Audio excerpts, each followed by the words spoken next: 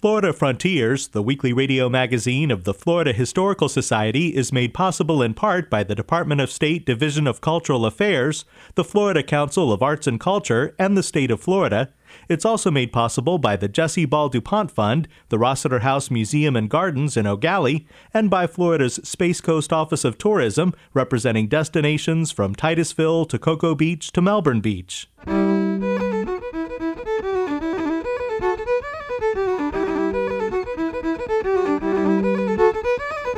This is Florida Frontiers, the weekly radio magazine of the Florida Historical Society, on the web at myfloridahistory.org. I'm Ben Brotmarkle, and coming up on the program, civil rights leader Dr. Robert B. Hayling died on December 20th. We'll hear from Dr. Hayling in one of his last interviews. At times, I would apply for different things that it wasn't ordinary for, shall we say, a black to have the audacity to approach.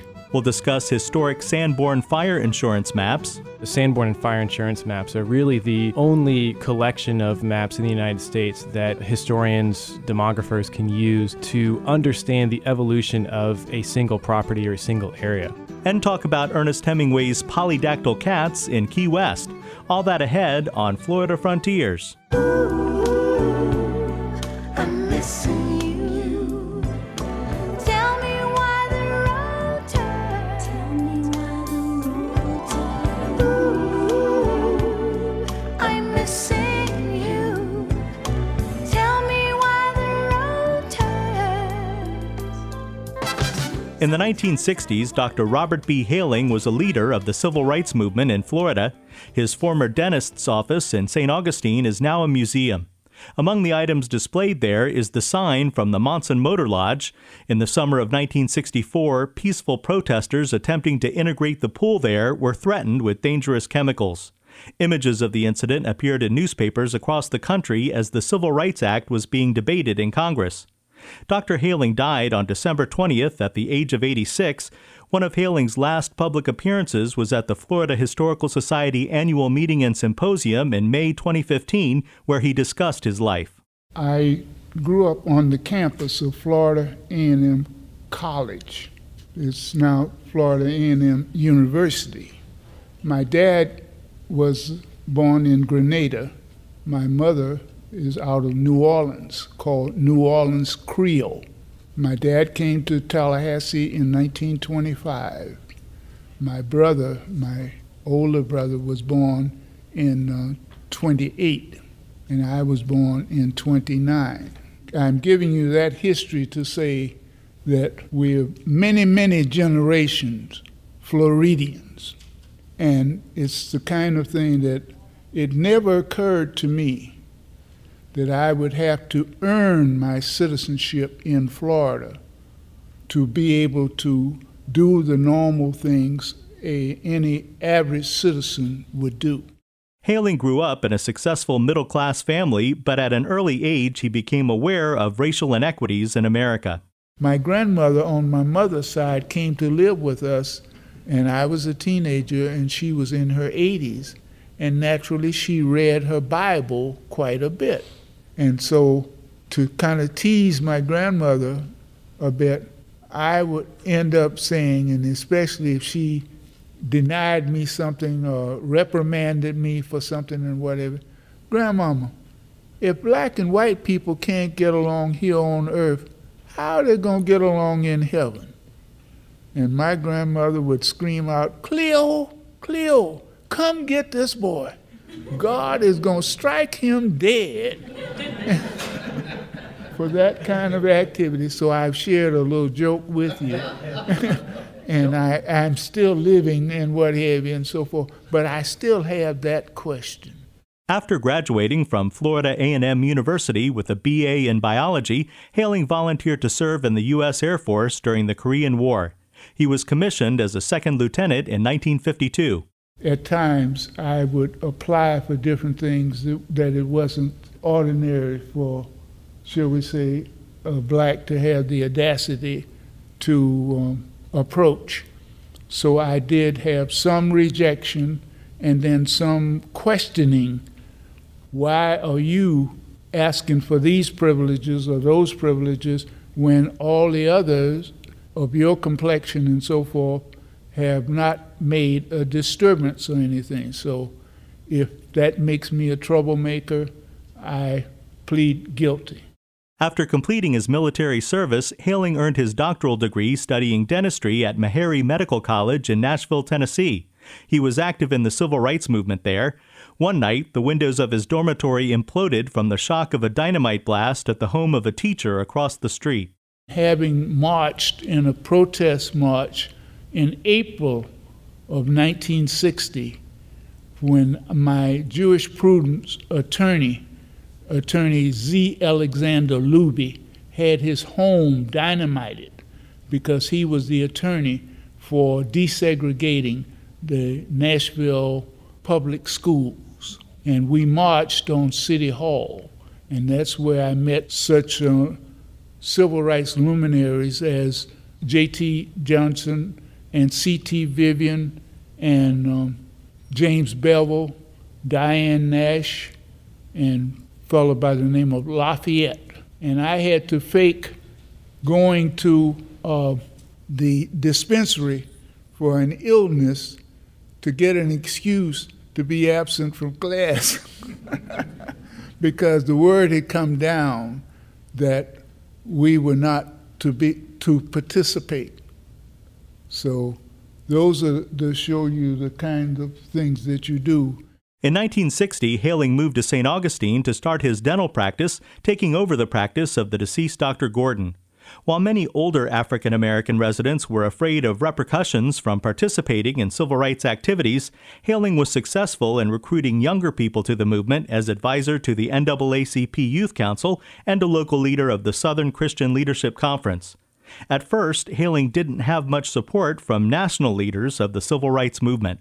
Well, my problem went all the way up to Roy Wilkins, who was a CEO or director of the NAACP station in New York.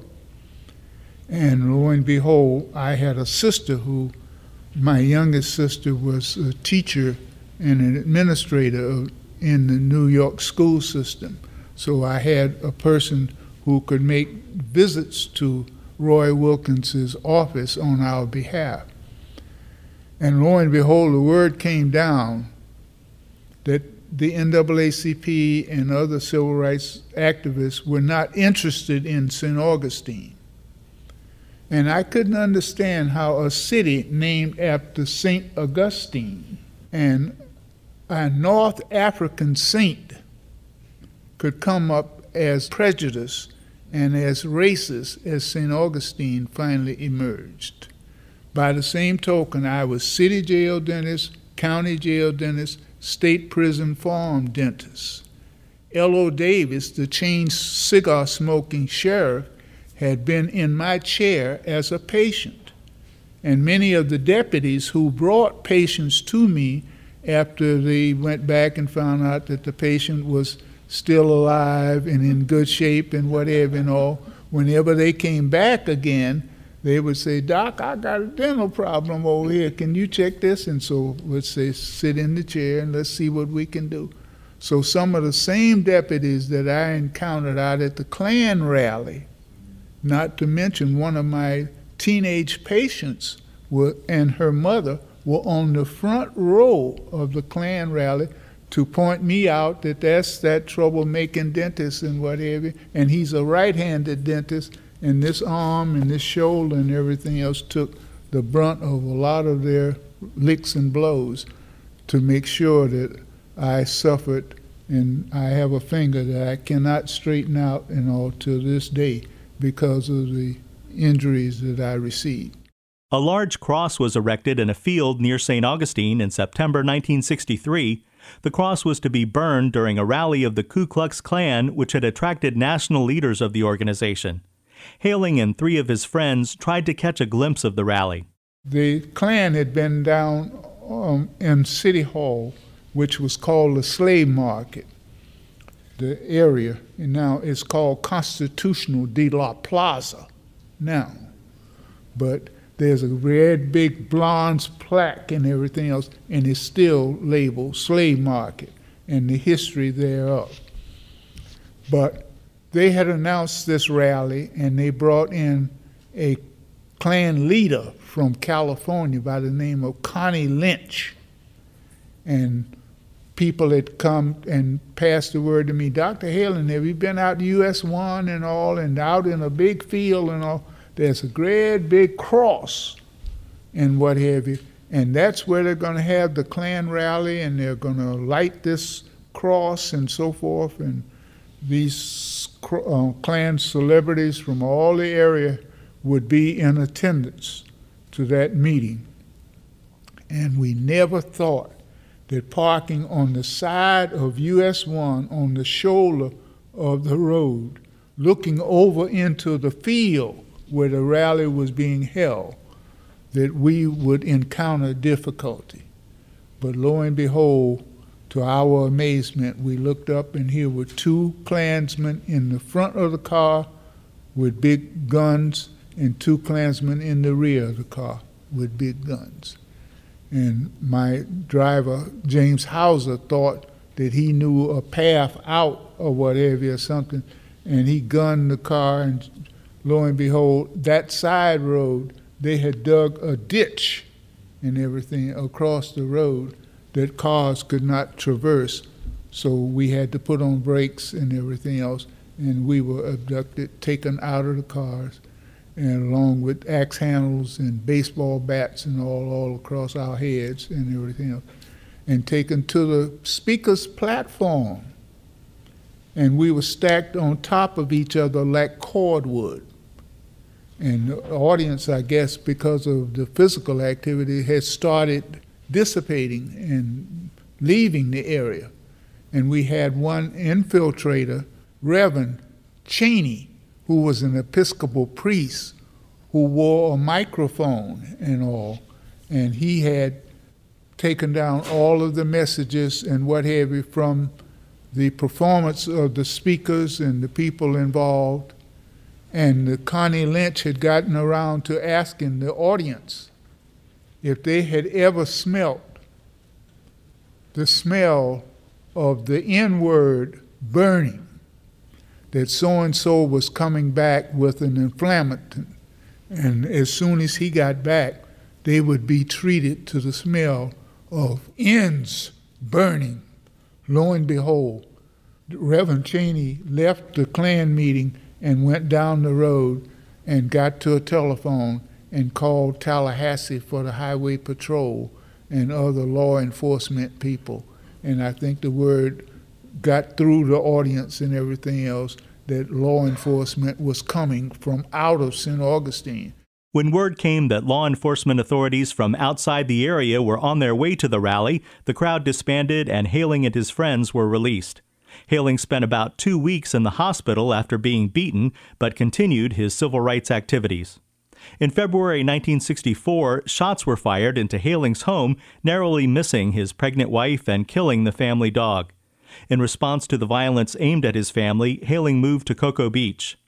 In the summer of 1964, national attention was focused on St. Augustine as the Civil Rights Act languished in Congress. Haling returned to the city to coordinate peaceful demonstrations with Martin Luther King Jr. My thought processes was to move my family, which I did immediately after the shooting up of my home, But I hate to make it sound like you were thinking clearly, because many of my cohorts in Nashville could not understand how Dr. Haling and Robert, and they called, some even said Bob Haling, how in the devil did you go back to St. Augustine after your Klan encounter and after having your home shot up and all? And I don't know whether you would call it courage or stupidity or whatever words, because many of my friends have let me know that that was not a wise decision. And a thinking man and what have you would not have made some of those decisions. But it may sound a little odd, but I just didn't think that St. Augustine was that hard a nut to crack. The images of peaceful protests in St. Augustine being answered with violence helped lead to passage of the 1964 Civil Rights Act, thanks in large part to the efforts of Dr. Robert B. Haling. Dr. Haling died on December 20th at the age of 86. He was interviewed in May by Dr. David Colburn. Tell me why the road turns. I'm missing you. Tell me why the road turns.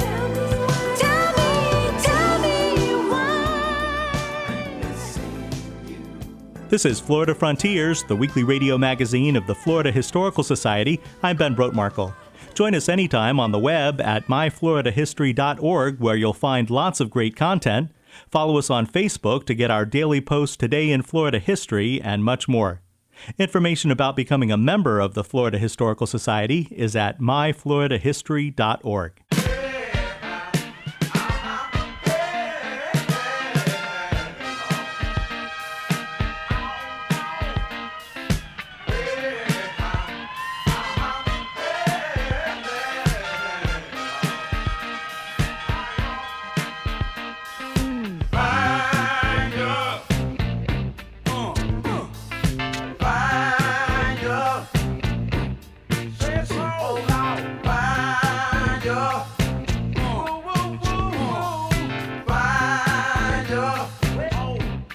Historians glean information from many types of documents. Joining us now is Ben DiBiase, Director of Educational Resources for the Florida Historical Society and archivist at the Library of Florida History in Cocoa. Ben, today we're looking at Sanborn fire insurance maps. Yeah, that's right. And the Sanborn maps, as they're commonly referred to, were produced from the mid-19th century all the way up through the late 20th century by the Sanborn Fire Insurance Map Company. And the company was created in 1867 by Daniel Alfred Sanborn, who was originally from Massachusetts. He was a young civil surveyor who was contracted by an insurance firm to create a map for a particular area in Massachusetts. Well, Mr. Sanborn realized the potential to make quite a bit of money in creating a standardized map system for large cities, originally throughout the northeastern part of the United States, but that expanded throughout the entire country. And in fact, by the early 20th century, the Sanborn Fire Insurance Map Company had created detailed surveying maps of over 12,000 cities and towns throughout the United States, including quite a few right here in Florida. What's interesting about these maps is, as the title indicates, they were created for insurance companies and their underwriters, and they are very detailed surveying maps that, as I mentioned before, are highly standardized. So every single map for every single city that the Sanborn Map Company created all utilized the same color coordination system, indicated where physical structures were throughout every single building in an entire town. So if you look at one of these maps today, you get a very accurate idea of what a town looked like, say, in the 1870s. You can then compare that to what it looked like, say, in the 1950s. So they're again, very detailed maps, but they're also aesthetically pleasing as well, again, because of that uniformity. So there's a certain amount of artfulness that really went into these surveying maps. Now, Sanborn, like I said, started the company in the 1860s, and through the late 19th and early 20th century, with the enormous growth in the urban population of most U.S. cities and towns, the demand for these fire insurance maps really increased into the 20th century. And at the height of the company's history, they employed hundreds of private surveyors who traveled throughout the country and created these maps, but also hundreds of lithographers, cartographers, printers, salesmen, who were all involved in creating and then marketing these maps for insurance companies. And you have here some Sanborn fire insurance maps from St. Augustine. Yeah, that's right. What we're looking at today is a large bound volume dated April 1930 for the city of St. Augustine. And this is one of the only original Sanborn maps that we have in the collection. And if we open this up, you'll see that each page measures almost 2 feet by 2 feet. I mean, they're enormous. But because of the size, it enables the surveyors to include a lot of really interesting details about every single structure. And what probably first strikes most people when they see these maps is the coloration. We see these really bright hand-colored pinks and blues and yellows, and that was all indicative of the type of structure that we're looking at. And each Sanborn map, at least each bound volume, came with a key. So if we look at the key for St. Augustine, we'll notice that the blue maps, or the blue structures rather, indicate that a building is made out of some kind of stone. In fact, if it's blue with a small CBR dot, that means that it's concrete with some brick structure. Now, this is important again for insurance companies because they want to properly understand and accurately understand how to assess the liability when insuring certain structures and certain properties. And they want to know exactly what these buildings are made out of. We notice the yellow buildings would be a frame building or wood frame building. We also see small indications for windows.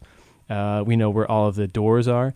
But if we look down the streets, we're actually looking at an intersection of King Street and Cordova. There is a fire hydrant, and that's marked here as an FR showing exactly where fire extinguishers were. And again, that would affect the liability standards that the insurance company would assess on a certain property. And again, they're looking at them today. They're aesthetically very pleasing because they were done in a very standardized way. In fact, in 1905, the Sanborn Company created a manual for all of their surveyors to ensure that every single map would be exactly the same or up to at least the same standards for every town throughout the United States. And these maps we're looking at are from 1930, and as you mentioned, there are maps from many other years, so it sounds like these could be very valuable tools for researchers today. Absolutely. In fact, the Sanborn and Fire Insurance maps are really the only collection of maps in the United States that historians, demographers can use to understand the evolution of a single property or a single area. So, for instance, we can look at a map from, say, 1885 of the city of Jacksonville and compare that to a map from 1955 of that the same area within the city of Jacksonville. And if you look at every volume, and it depended on the size of the city as to when a new volume would be published, but for a larger city like Jacksonville, that was more frequent than, say, St. Augustine. But we can look at every volume, in a 10-year segment and literally see the evolution of an urban area. And that's vitally important to our understanding of how the growth of cities within the United States occurred in the late 19th and early 20th centuries. And it's vitally important for historians, for genealogists as well, for folks who are even historic preservationists and those involved with restoration of historic buildings. A lot of these buildings still exist. So how do we know, where windows were placed and whether or not there was a garage attached to a structure, things like that. All of that can be found on these Sanborn fire insurance maps. Now, the Library of Congress probably has the largest single collection of these maps, but there are a few other firms throughout the United States that have digitized these maps and actually allow users to layer different years, on top of each other, so you can again visually see how a structure has evolved and changed over time. Great. Well, thanks, Ben. Sure. Thank you. Ben DiBiase is Director of Educational Resources for the Florida Historical Society and archivist at the Library of Florida History in Cocoa.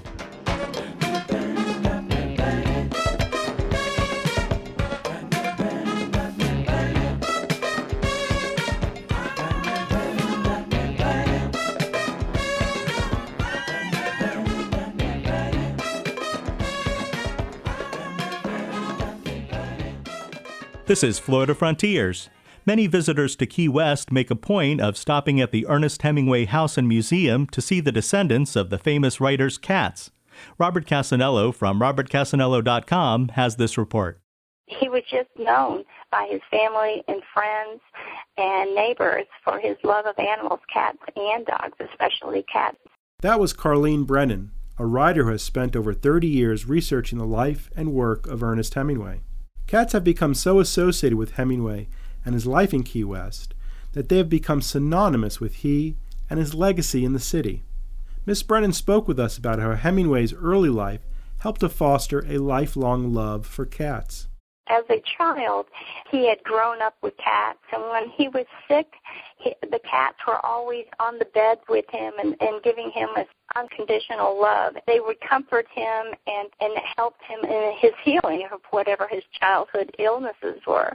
And also when he wrote, the cats would be on his desk, on the windowsill, by his feet. They were around him constantly, so he never felt alone when he was working. He always had the company of his cats. He was content. He had their friendship. He had this wonderful atmosphere of the pets. And so I think his well-being and his work as a writer were affected by his love of these animals and the companionship that he received from these animals. Miss Brennan paints a picture of Hemingway's life surrounded by his cats. Here she describes some of his daily routine.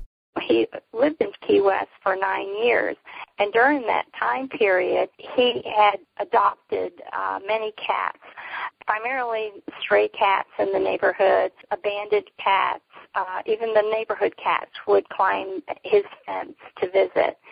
And during this time period, he was known for his love of cats, and he would sit on his veranda, according to a man that worked for him for 9 years, and he would read to his cat, and the cats would be sitting around him close to his feet, and he would keep a diary of the cat's birth and death and illnesses and so forth. Hemingway lived all around the world, yet it is only his time in Key West and the Hemingway Home and Museum in Key West that is so closely associated with cats. Miss Brennan explains to us why that is. People focus primarily on the Key West cats, and they were very fascinated by them because they had the polydactyl cats with these extra toes, and the fact that these cats are descendants of Hemingway's original cats, and the caretakers of the Hemingway house do such a marvelous job taking care of the cats that it's just become a lovely sanctuary. Cat lovers from all over the world come here to visit the cats as well as to visit the Hemingway house.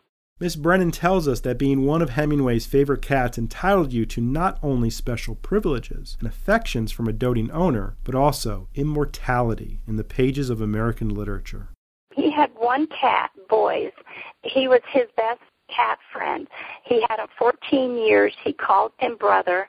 The cat followed him everywhere. The cat slept on his chest every night, and he was there when Hemingway wrote.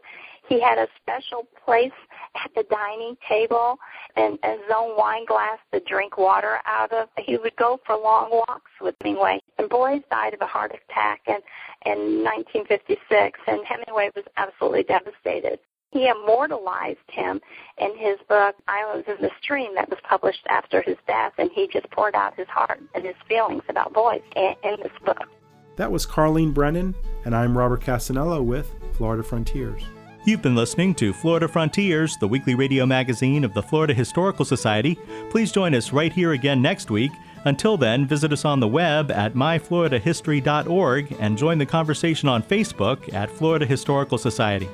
Production assistance for Florida Frontiers comes from Ben DiBiase and Robert Casanello. The program is edited by John White.